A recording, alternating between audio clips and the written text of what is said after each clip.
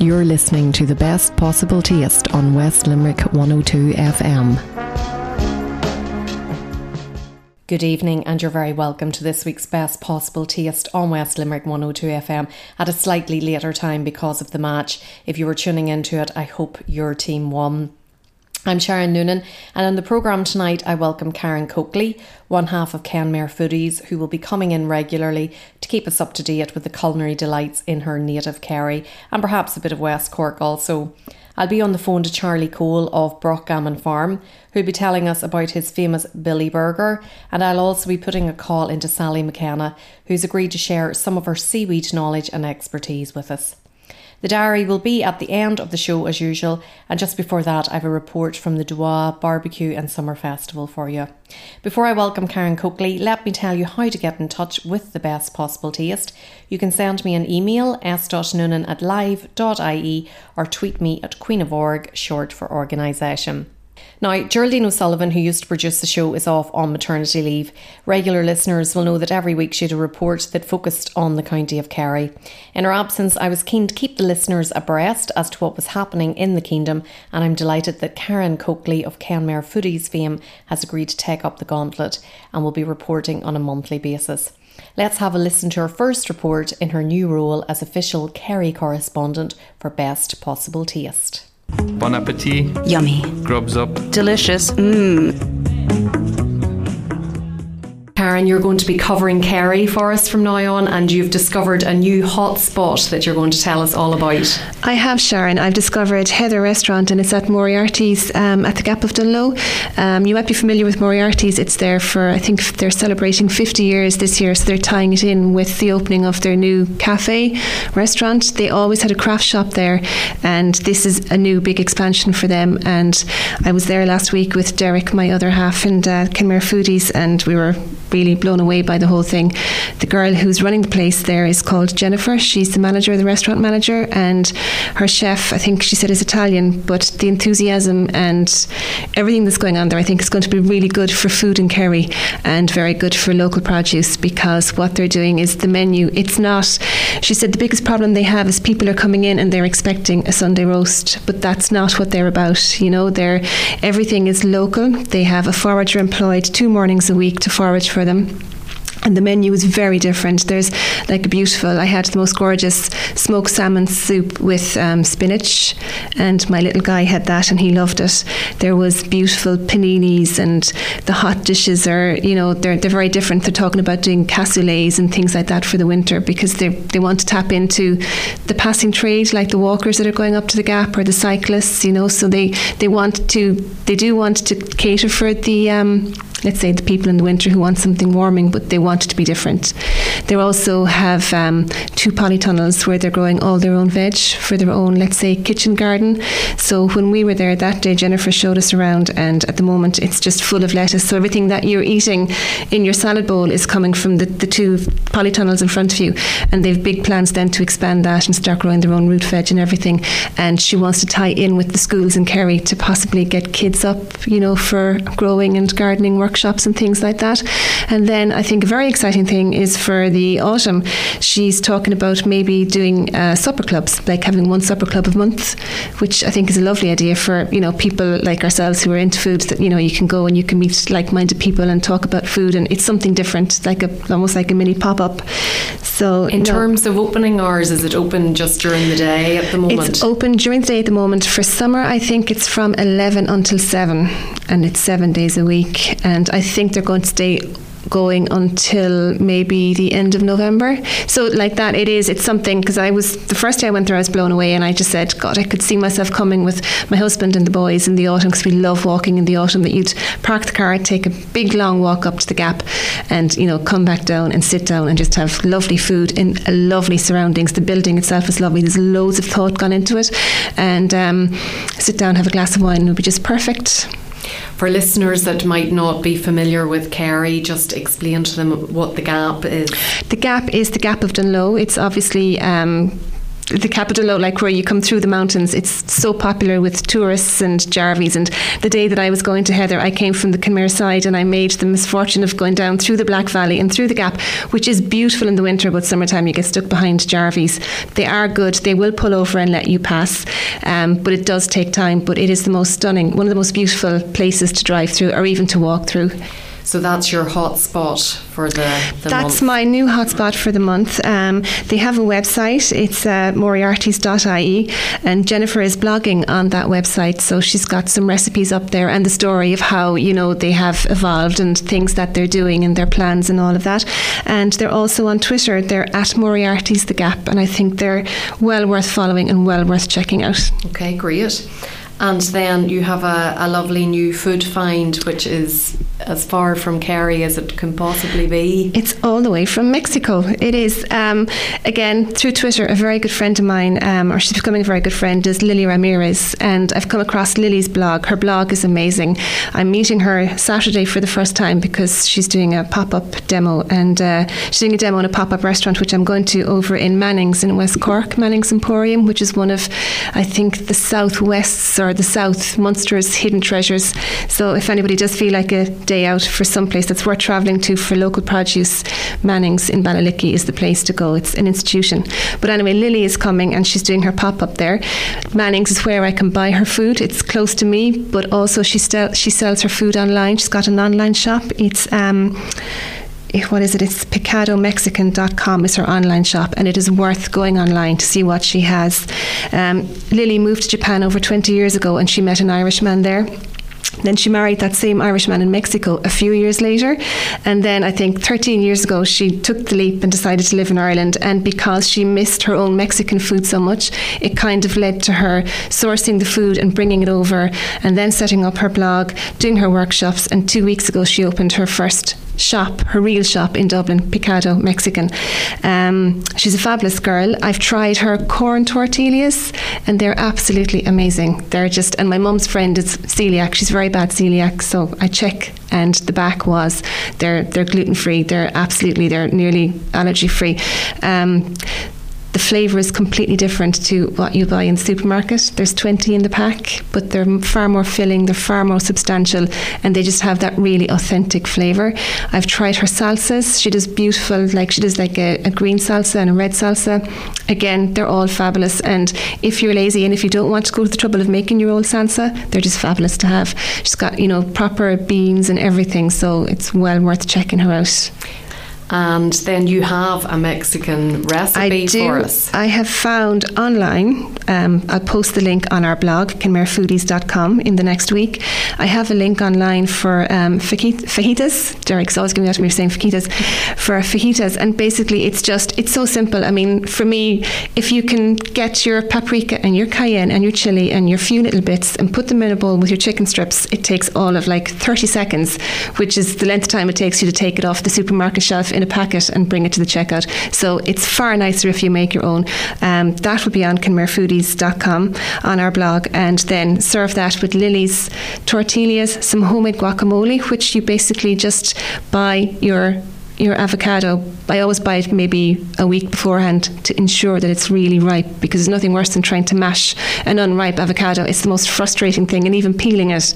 It's very difficult to get the avocado right, I find. Yeah, so I'm very good now. What I do is I buy, kind of plan in advance, or just have them in the bowl anyway, and just mash up your avocado with some chili, some lime juice, some coriander, and a little bit of the fajita seasoning. So that gives you your lovely guacamole. Oh, and a squeeze of lime. Just lime and coriander are my favourite things. And then serve that with some sour cream. And if you have any of Lily's salsas, or even make your own tomato salsa very quickly with just some tomato, onion, sugar, coriander, chili, and away you go. Lovely Friday evening tea.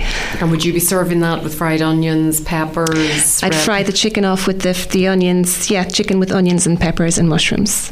And it doesn't take long to do it all? No, it's dinner in a flash. Lovely, perfect. And you're going to put that up onto the... That will be on Kenmare Foodies blog, on our own blog, kenmarefoodies.com. Then Lily is on Twitter for anybody who wants to follow her. She's at Mexican Cook Era. She's just a great girl and lovely to chat to. Her website is www.amexicancook.ie, and that'll bring you through her blog. And then her online shop is picadomexican.com, and she's just well worth checking out. Now, you mentioned foraging there in relation to Moriarty's, but you're actually a very avid forager yourself. Yeah, I try. I love it. Take the kids with us, and it's just a great family day out. It gets them into food. It gets them interested. They know where things come from. They don't have any food fears. They're just into their food. So elderberry season is coming up very shortly. So hopefully when I come back again, maybe I'll have made some elderberry cordial. I don't think they're out yet. I think we're like maybe 2 weeks ahead of the season. But elderberry cordial is something. I've been looking at cordials. I've been looking at a blackberry and apple cordial, because we all make jam, but it's nice to think that you'll do something different with them. So that's another thing that I might have the next time around. And what I have done back a few weeks ago was I made elderflower champagne for the first time ever. So that was, I picked my elderflowers, and then you just basically, you boil some water, you add your sugar, you stir it to dissolve the sugar, but you have to cool that down before you add in the elderflowers, because if you don't cool it down, it won't ferment. And the whole point is to get it to ferment so that you get your bubbles going, and then you have your little bit of alcohol in it. It takes about 4 weeks, and you have to be very careful, because if it does ferment, it gets fizzy, and the longer you have it, the fizzier it gets. So they say you have to be very careful, because if you're making it for the first time in jars, the jars can explode. Now, I haven't had any exploding jars, but I've been opening it to let the air out, a little bit of the fizz out. So at the weekend we had like glasses of Prosecco with a little bit of the elderflower or fizz in the bottom. It was gorgeous. So that's one gorgeous to mark down for next year. Sounds great. And then you have a new food find for us. Yes, again through Twitter. There's a lady on Twitter, their Twitter handle is at Bee Sensations, I think, but she is, she's got bees, obviously. So what she's doing is she's preserving her Amarena cherries in honey and poutine. Now, everybody that I've given these to have literally just stopped mid-sentence once they get the hit of the cherry, and they go, oh, and their eyes open up. They're absolutely beautiful. I'm using them at the moment when I make cocktails. They're gorgeous in the bottom of a Mai Tai. Or we had visitors last weekend for breakfast, so they had French toast with mascarpone cheese and the Amarena cherries with the poutine and honey, or honey and poutine. And they are available in Bradley's off-licence in Cork now. I think she might be selling them online, but if you follow her on Twitter and give her a tweet, I think she's very good. She sends them out. They're one of the most amazing things I've come across in recent years. It's worth, I think it's €6 for the jar, but a little goes a long way, and they are absolutely to die for.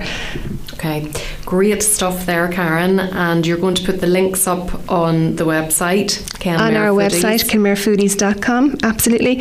And in the meantime then you can follow us at Kinmare Foodies. That's our Twitter handle, and Derek and I are tweeting there, and then Facebook, we're KinmareFoodies.com. Perfect, and we look forward to welcoming you back in a month's time. Thanks, Sharon.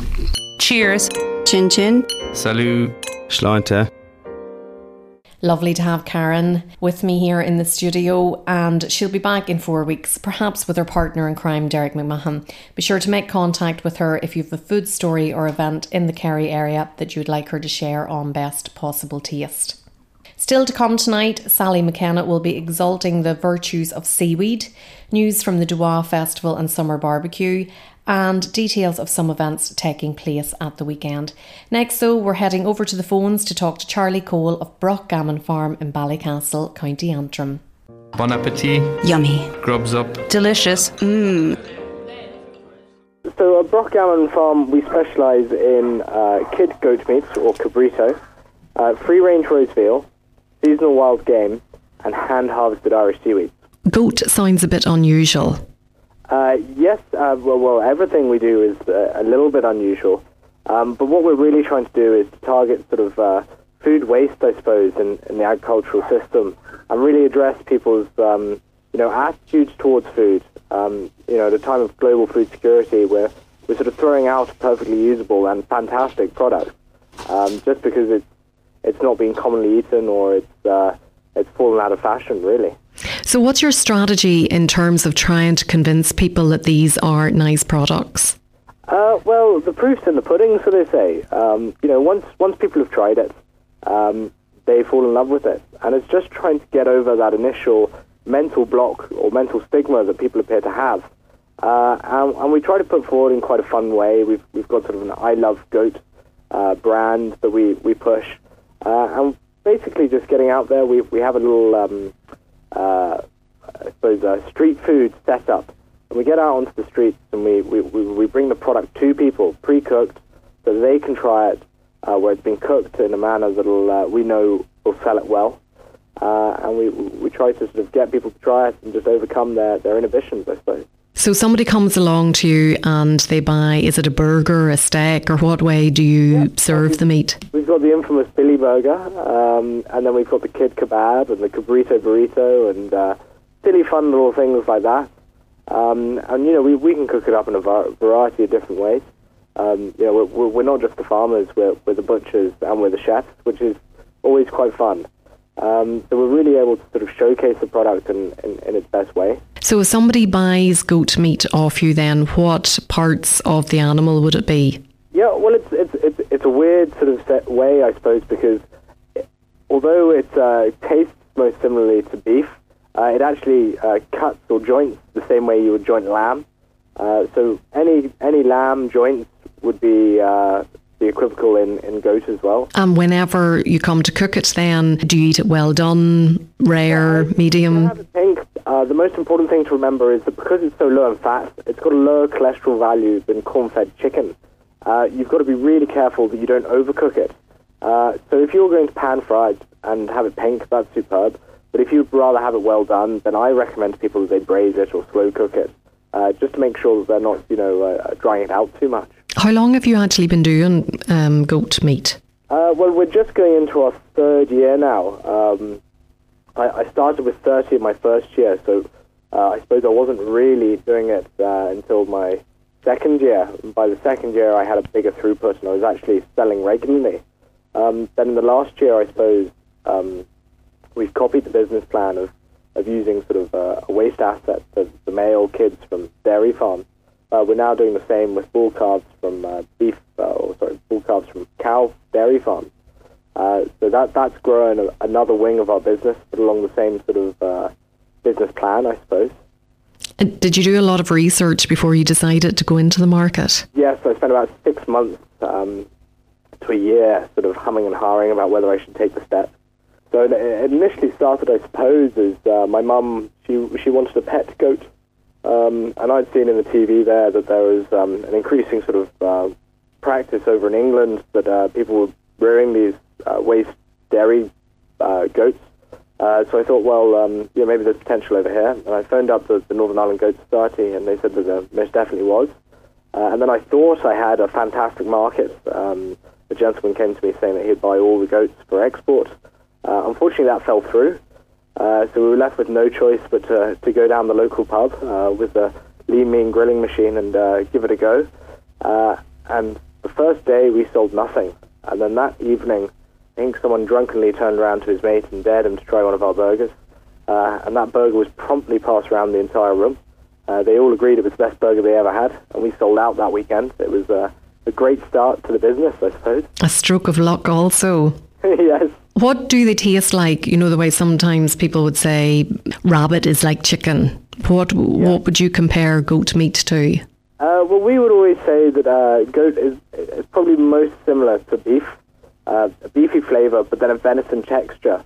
Because it's very close grained, very low in fat, it'd have more of a venison texture, but then a nice beefy flavour to it. And would there be different breeds of goat in the same way that there are of other animals like cows? Absolutely, there would be. So we are working with dairy stock, so we'd be working more with sort of Anglo-Nubians, Sarnians, Toppenbergs, that side of things. There is the Boer goat, which would be a meat breed. But what we really wanted to address and get a point was sustainable food culture and the concept of using a byproduct from the dairy industry that was being put down and giving that poor animal a purpose in life. And where did you source them from originally? Did you have to buy them in from the UK? Over the past 3 years, there's been a big trend towards goat dairy farms with, I suppose, lactose intolerance. People are sourcing goat milk. And then there's also been a big thing in the food industry at the moment for goat's cheese. So we've actually probably got 10 to 20 big commercial dairy goat herds in Ireland as a whole. You have talked there about exporting that you had planned to export originally. Do you export at all at the moment, or is it all? Everything we've really started to push now, the local food culture, and so everything is it's kept in Ireland. And you're selling directly to the consumer in the household, or? Directly to the consumer through our own farmers markets. We also then supply small independents as well, with stocks to wholesale on, so other farm shops and the like. And then we also have the street food wing of the business, which promotes goat meat, game, and free-range roast veal. And that really, I suppose, encourages people to try something new, where they're not making a large commitment to the product. And then once they've done that, we find that we then meet them up in the farmers market, and they're more likely to then buy off us as well, which is always great. And what farmers markets do you go to? Well, we're looking for new markets all the time, but at the moment we do Donald Doherty or Harry's Restaurant in Bridgend, Donegal. We then do one in Derry there on the first Saturday. We've then got Coleraine, we've got Newton Breeder, we've got Cumber, we've got St George's in Belfast, Larne Market. So a real variety there. And we're sort of at a market every Saturday and Sunday. And then we do the events there on top as well. So it keeps us busy and out of trouble. I was going to say that keeps you very busy, especially if you're out at weekends. What do the goats do then? Are they quite low maintenance in terms of managing them and looking after them? When they're young, they're extremely high maintenance. We're effectively becoming surrogate mothers. But over the years, we've become more efficient at farming them. Initially, it was just myself and my mother. I was doing farming, and then she'd help with the butchery. Now my brother's come home from Trinity, and he's taken on the butcher's role. So I farm during the week, he does the butchery, and then at weekends we come together, and we're able to do all the markets between us. And what do you hope for the business going into the future? Well, hopefully we can continue to grow as we are, just organically and slowly, develop a few more other products alongside it, provide a central hub as well for other small producers. We built a small butchery facility here, and people were struggling to get their own animals processed.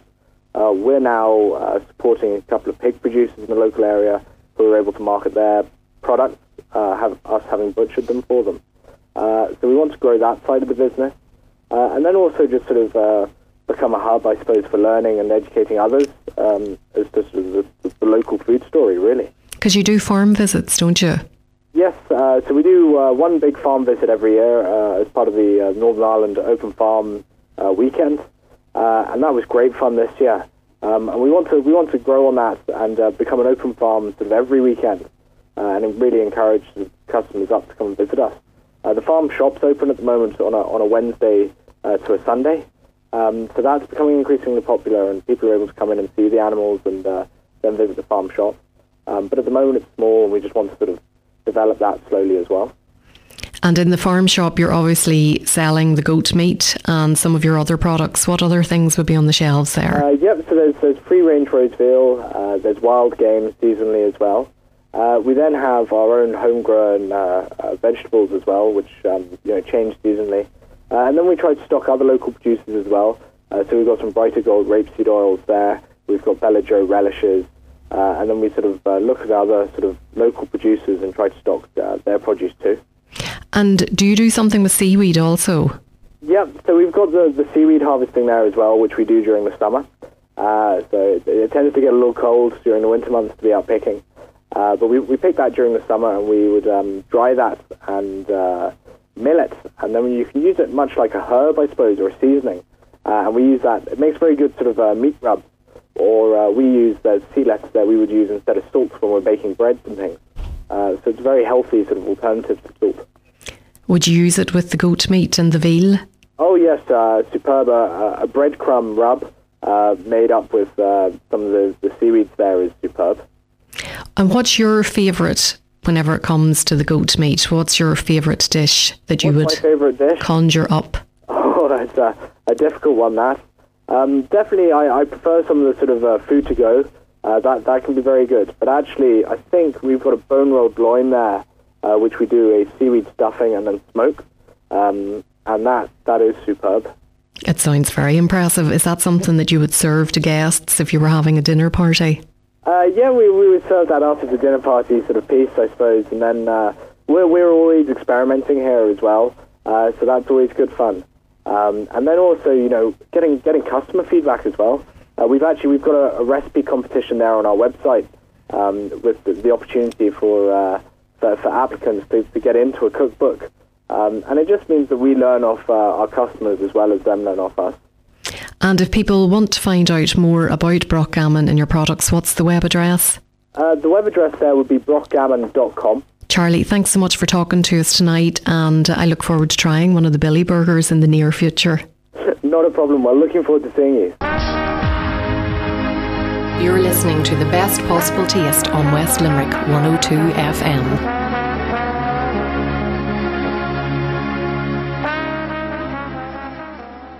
You're welcome back to the best possible taste on West Limerick 102 FM. I'm Sharon Noonan, and just before the break I was chatting to Charlie Cole about Brock Gammon Farm, and I have it on good authority from someone who has actually tasted the Billy Burger to say that it is fabulous and they can highly recommend it. Moving from meat now to veg, which comes from the sea, Sally McKenna is no stranger to exciting developments in the culinary world, and whilst the concept of eating seaweed may seem a bit strange to some, Sally is very much an advocate for incorporating it into your daily diet. Cheers. Chin chin. Salut. Schleunter. Why has seaweed become such a hot topic? Well, do you know something? It was a hot topic generations ago as well, because it was so valuable, and that's probably why it's the same today. You know, there was a phrase in history saying potatoes, children, seaweed, and I won't give you the Irish, but that it was in Irish, and it was the order of work for the woman of the day. So potatoes was the most important thing in her life, and then beneath that, not so important was her children. And then right up there was the seaweed, which is an extraordinary, first of all, the way the children come second, but the fact that seaweed is right up there because it was her fertilizer, food, and medicine cabinet as well. So, I mean, seaweed is the most extraordinary food, and I think people are realizing it. It makes things taste delicious, and it packs a punch of good things for you. So that's why I think there's a lot of interest in it again. And when did you develop a personal interest in it? Well, we were always writing the guidebooks, which was a question of being in the car or being in a restaurant or being in front of a computer. So I felt I needed to do something active physically. So I started kayaking, and then I was looking at all this seaweed and wanted to know more. And I've been on a sort of a 5-year voyage of discovery about seaweed. And the more I learn about it, the more fascinated I become. It's such an interesting subject.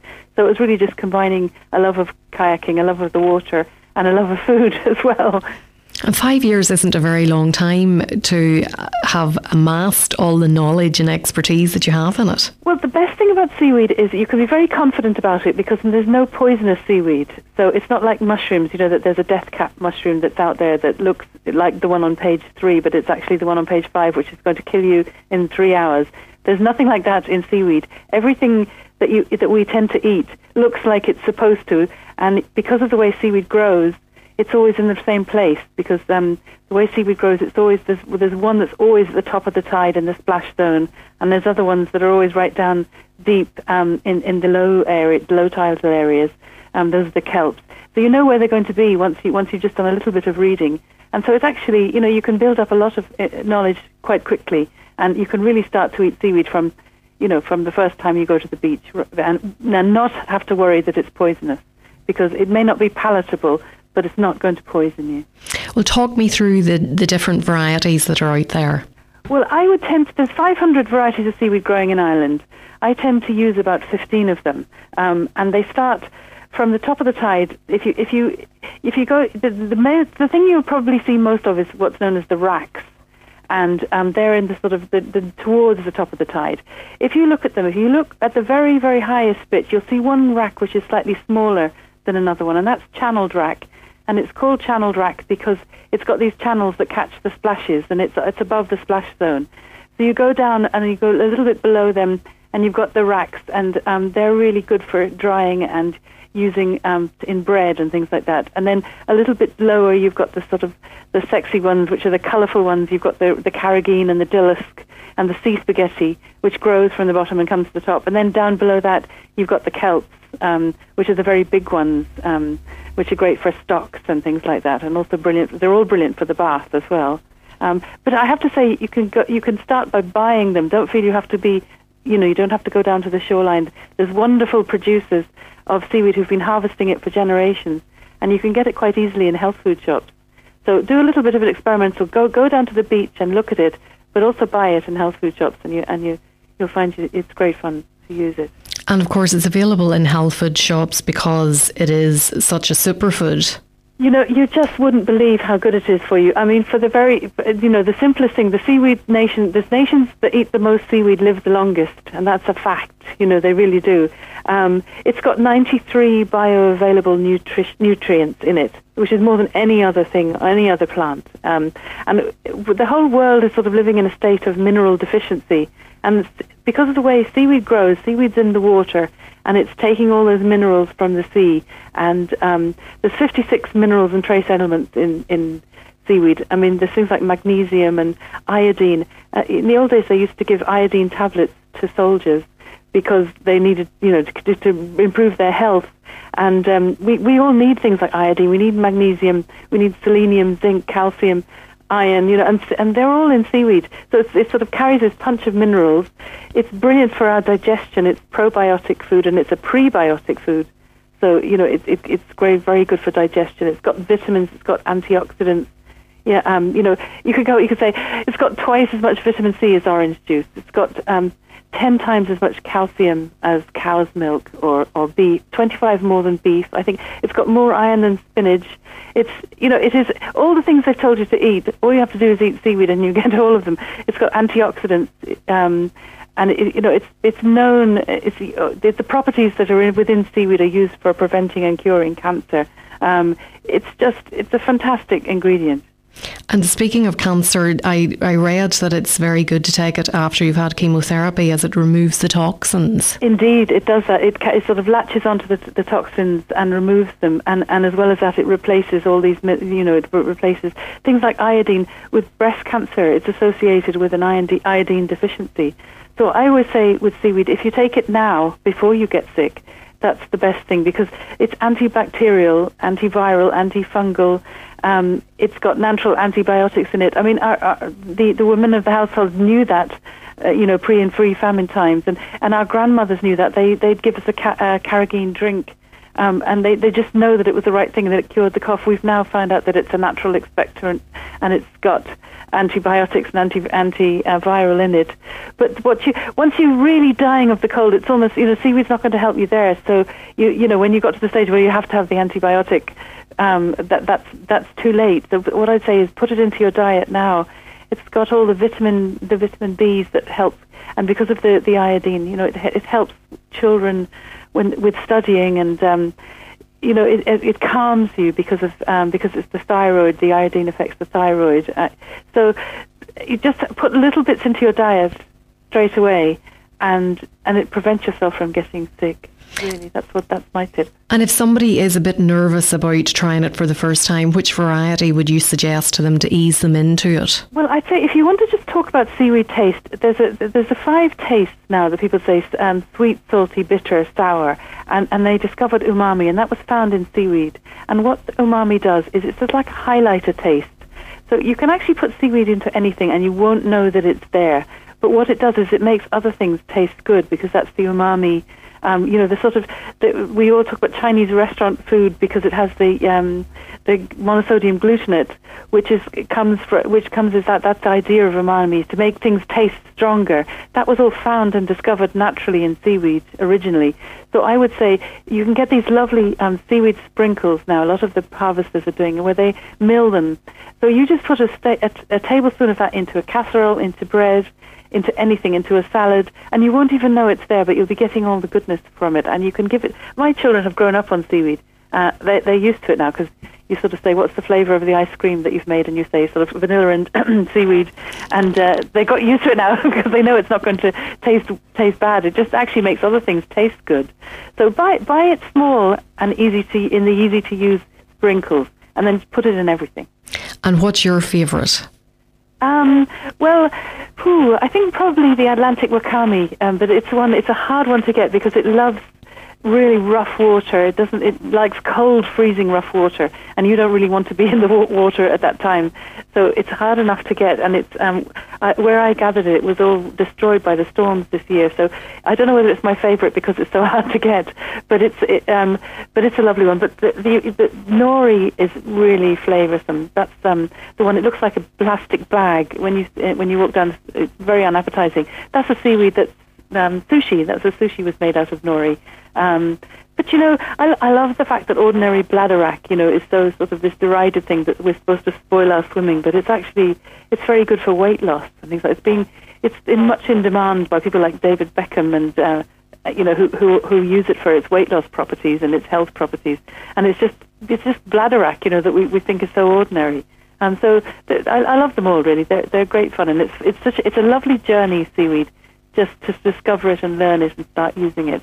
I've thoroughly enjoyed the last 5 years working with it, and I would recommend it for anybody. You mentioned the storm there, and that affected the quantities there. Do things like the tides and the weather and the time of year affect how much is produced?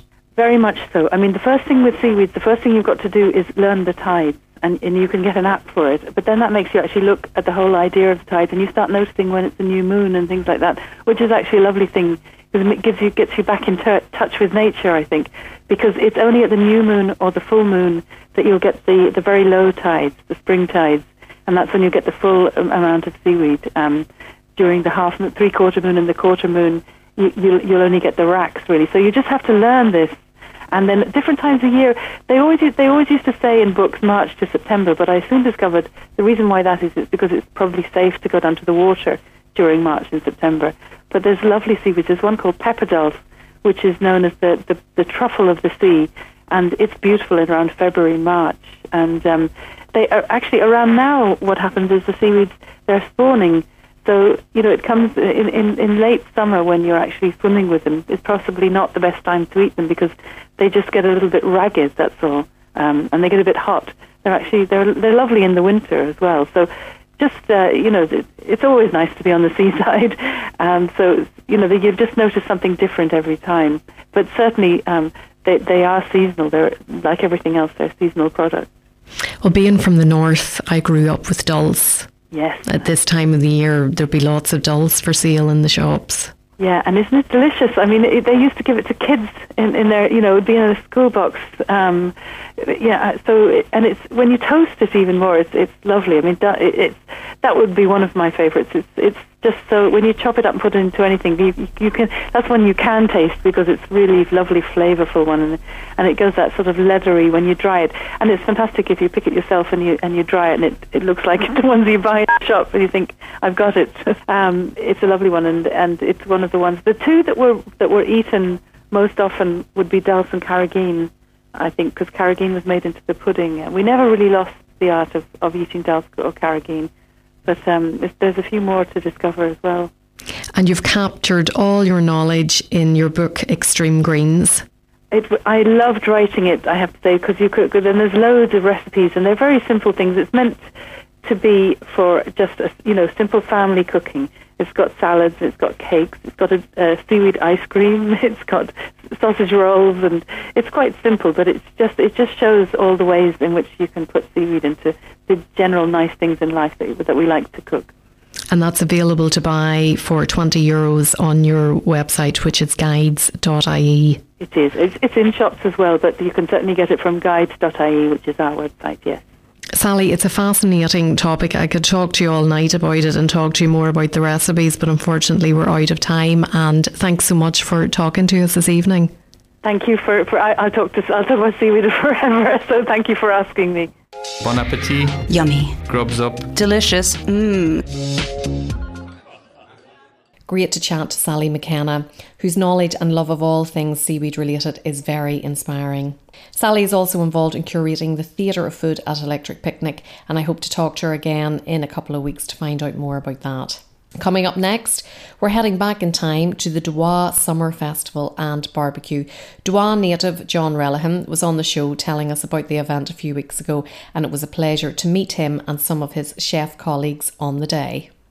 Cheers. Chin chin. Salut. Sláinte.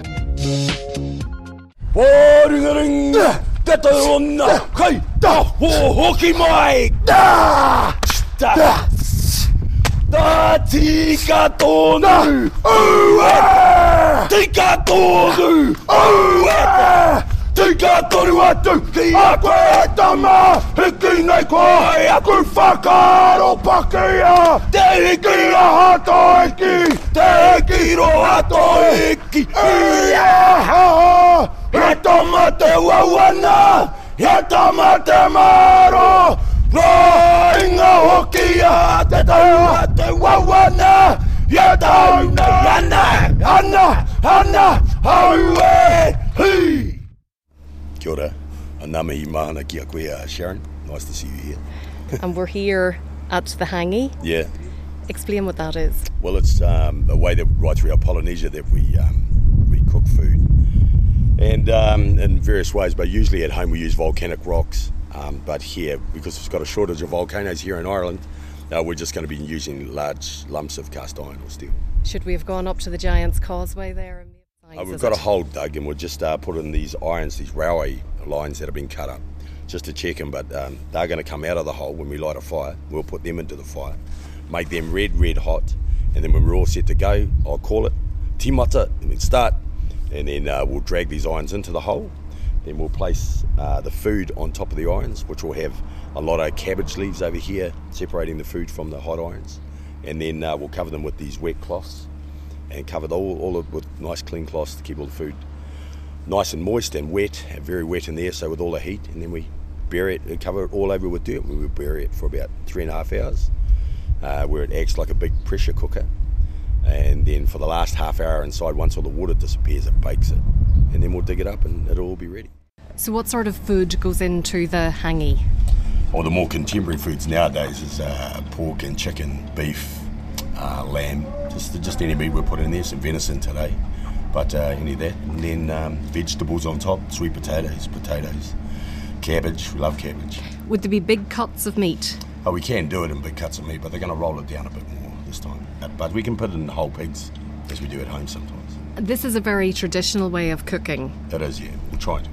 And so how many years does it date back? Oh, it dates back from, because Maori people are Polynesians, so really it's the same cooking style right throughout Polynesia, through all of it, so thousands of years really. And is it a healthy way of cooking?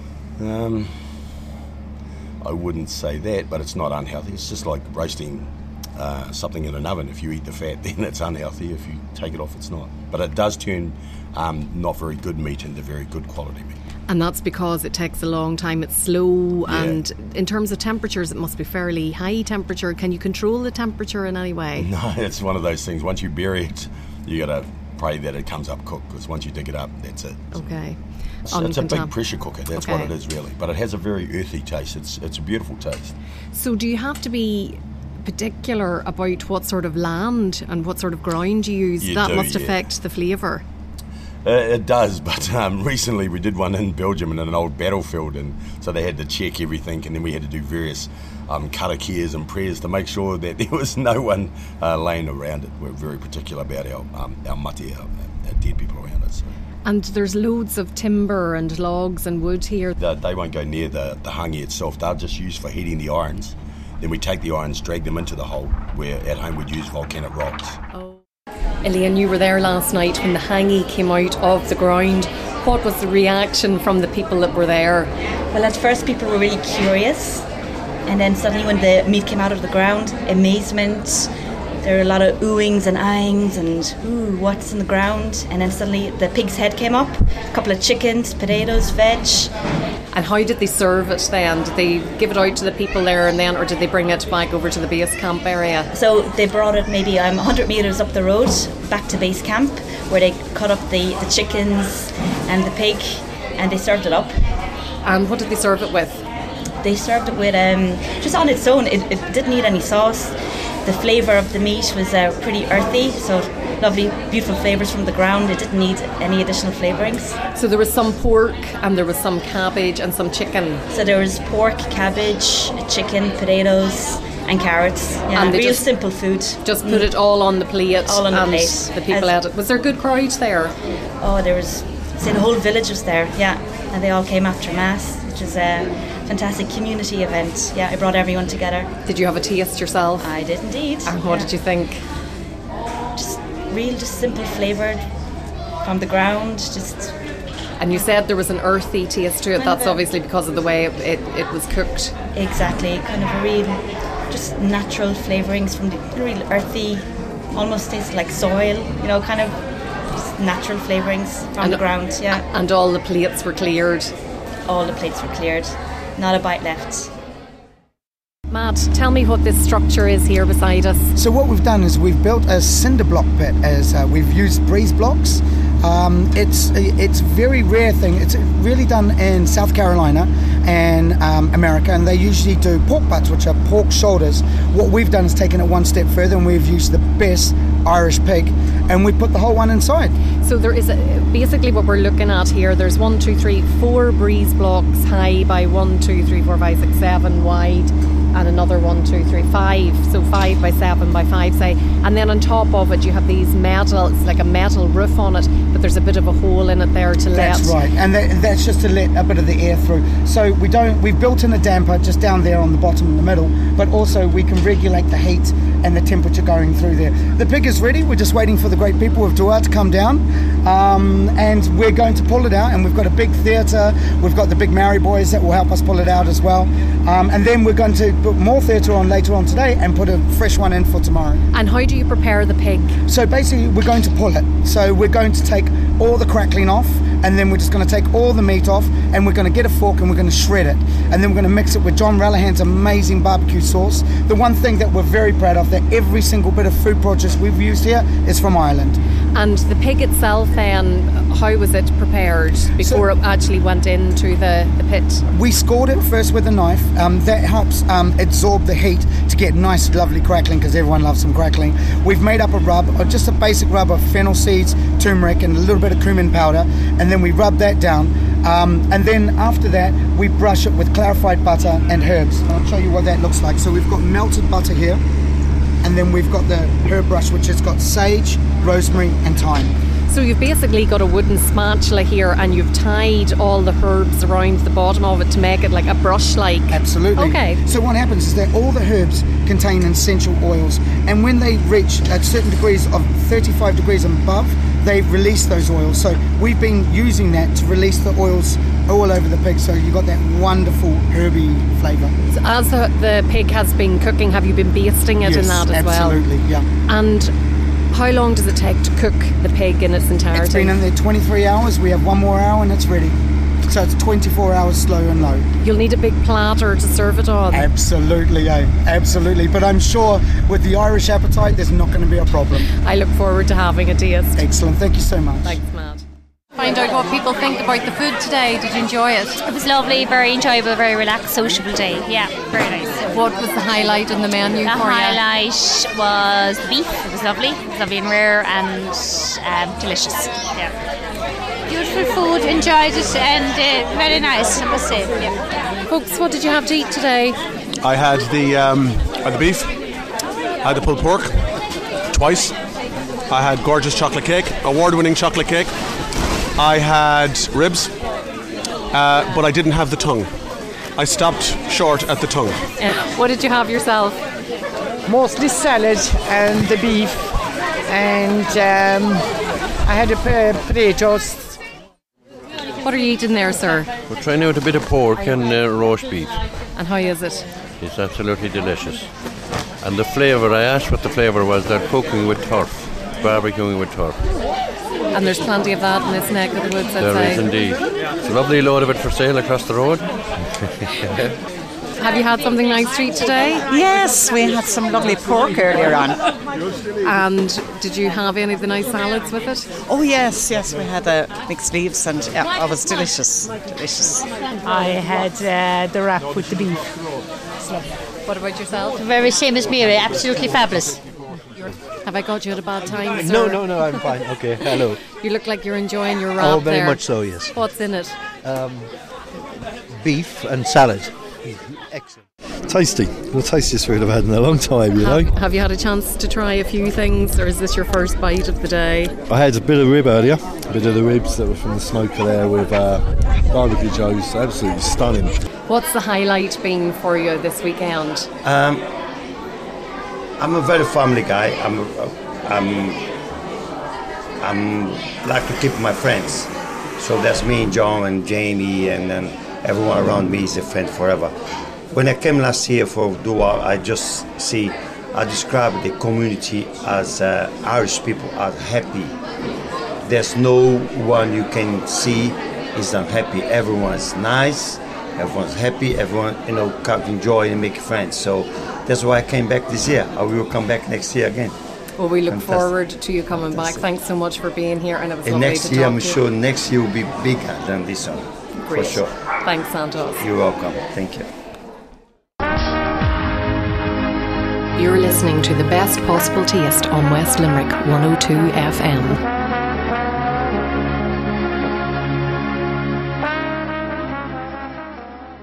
You're welcome back to the best possible taste on West Limerick 102 FM. If you're just tuning into the show, you can catch up with us later in the week when we upload the show to our podcast on soundcloud.com/food and drink show, and there's hyphens between the food and drink. Just before the break, I was talking to some of the diners and barbecuers at the Dua Summer Festival and Barbecue. I have more interviews from that I'll share with you over the coming weeks, including a lovely chat with Danny McCubbin, who works for the Jamie Oliver Food Foundation. This weekend, festivals include the Doolan Craft Beer and Food Festival in County Clare, and further up the country, a Taste of Donegal takes place. I bumped into Brian McDermott, aka the No Salt Chef, on my travels recently, and he had this to say about the event. Bon appetit. Yummy. Grubs up. Delicious. Sean, Taste of Donegal, I think it's a brilliant festival. It's very easy for me to say that, being from Donegal, but I travel to a lot of the festivals and the whole sort of festival scene, food festival scene in Ireland, and for me it's good for a number of reasons. It's good because it actually draws a lot of the producers from right around Ireland up to Donegal to showcase Donegal, but secondly, equally, these producers actually trade very well in Donegal, and that's for a number of reasons. I think there'll be about 147 producers this year in Donegal from all over Ireland, and as I say, they're from little villages to independent people to well-established people providing food to the public for sale. So it's brilliant. It's a great festival. And there's cookery demonstrations, I presume? Yeah, there's always a fantastic lineup of very well-known chefs on there for the 3-day festival, and that's what's great about it. 3 days, Friday, starting on Friday right through to the Sunday. So this year, for example, we're going to have Nevin Maguire. You can't have a food festival without Nevin Maguire, and he just headlines it. We're going to have Kevin Dundon, I'm going to be there myself, some local chefs as well, which is very important. I think if you're going to showcase local produce, it's also important to showcase local chefs, and there's a lot of chefs who cook in their own kitchens and possibly don't have the confidence to come out and cook out front, but what we do is we help them along and allow them to showcase their restaurant, because ultimately it's them that choosing the food from the producers for sale to the public. And is there a charge to attend the event? There is, but it's minimal. You're talking a few euros. I think it's somewhere, don't quote me, something around about €3, I think, this year, which is buttons to get in, because once you get in, you will eat that in the first 3 minutes. So it'll be very well spent. And again, all the companies provide tastings right throughout. And if you make your way around 147 producers, I can guarantee you'll not leave Donegal hungry. And is it Donegal town, or where in the county is it taking place? Yes, it is. It's right down on the quay in Donegal town. You cannot miss it, because it just takes over Donegal town for the entire weekend. So get booking, get planning early, come along and do spend more than one day. You'll need it to get around those producers. Sit along and watch the chefs, the demonstrations. They're there all weekend. And if people want to find out more about it, is there a web address? There is, and we're online as well on Facebook, so it's just a Taste of Donegal Food Festival. You'll find us with a quick Google. We wish you all the best with it, Brian. Thanks so much. Cheers. Chin chin. Salut. Sláinte. That brings us to the end of the show this week. Thanks to everyone who contributed to the programme, including Karen Coakley for travelling all the way from Kenmare, Charlie Cole and Sally McKenna for chatting on the phone. Thanks to you for tuning in, and don't forget that the podcast is on soundcloud.com. Keep in touch by emailing me or tweeting me, details coming up. Until next week, when Declan Nash from DN Fitness will be here to talk diet in preparation for marathons and adventure races such as a Dare to Survive, which is on in September. Bon appétit! Do you want to get in touch with the Best Possible Taste? Do you want to come on, share a recipe, review a cookery book, or just have a general chat about what you like to eat and drink? All you have to do is get in touch with me, Sharon Noonan, by sending an email to s.noonan@live.ie or send me a tweet @Queen of Org. Bon appétit!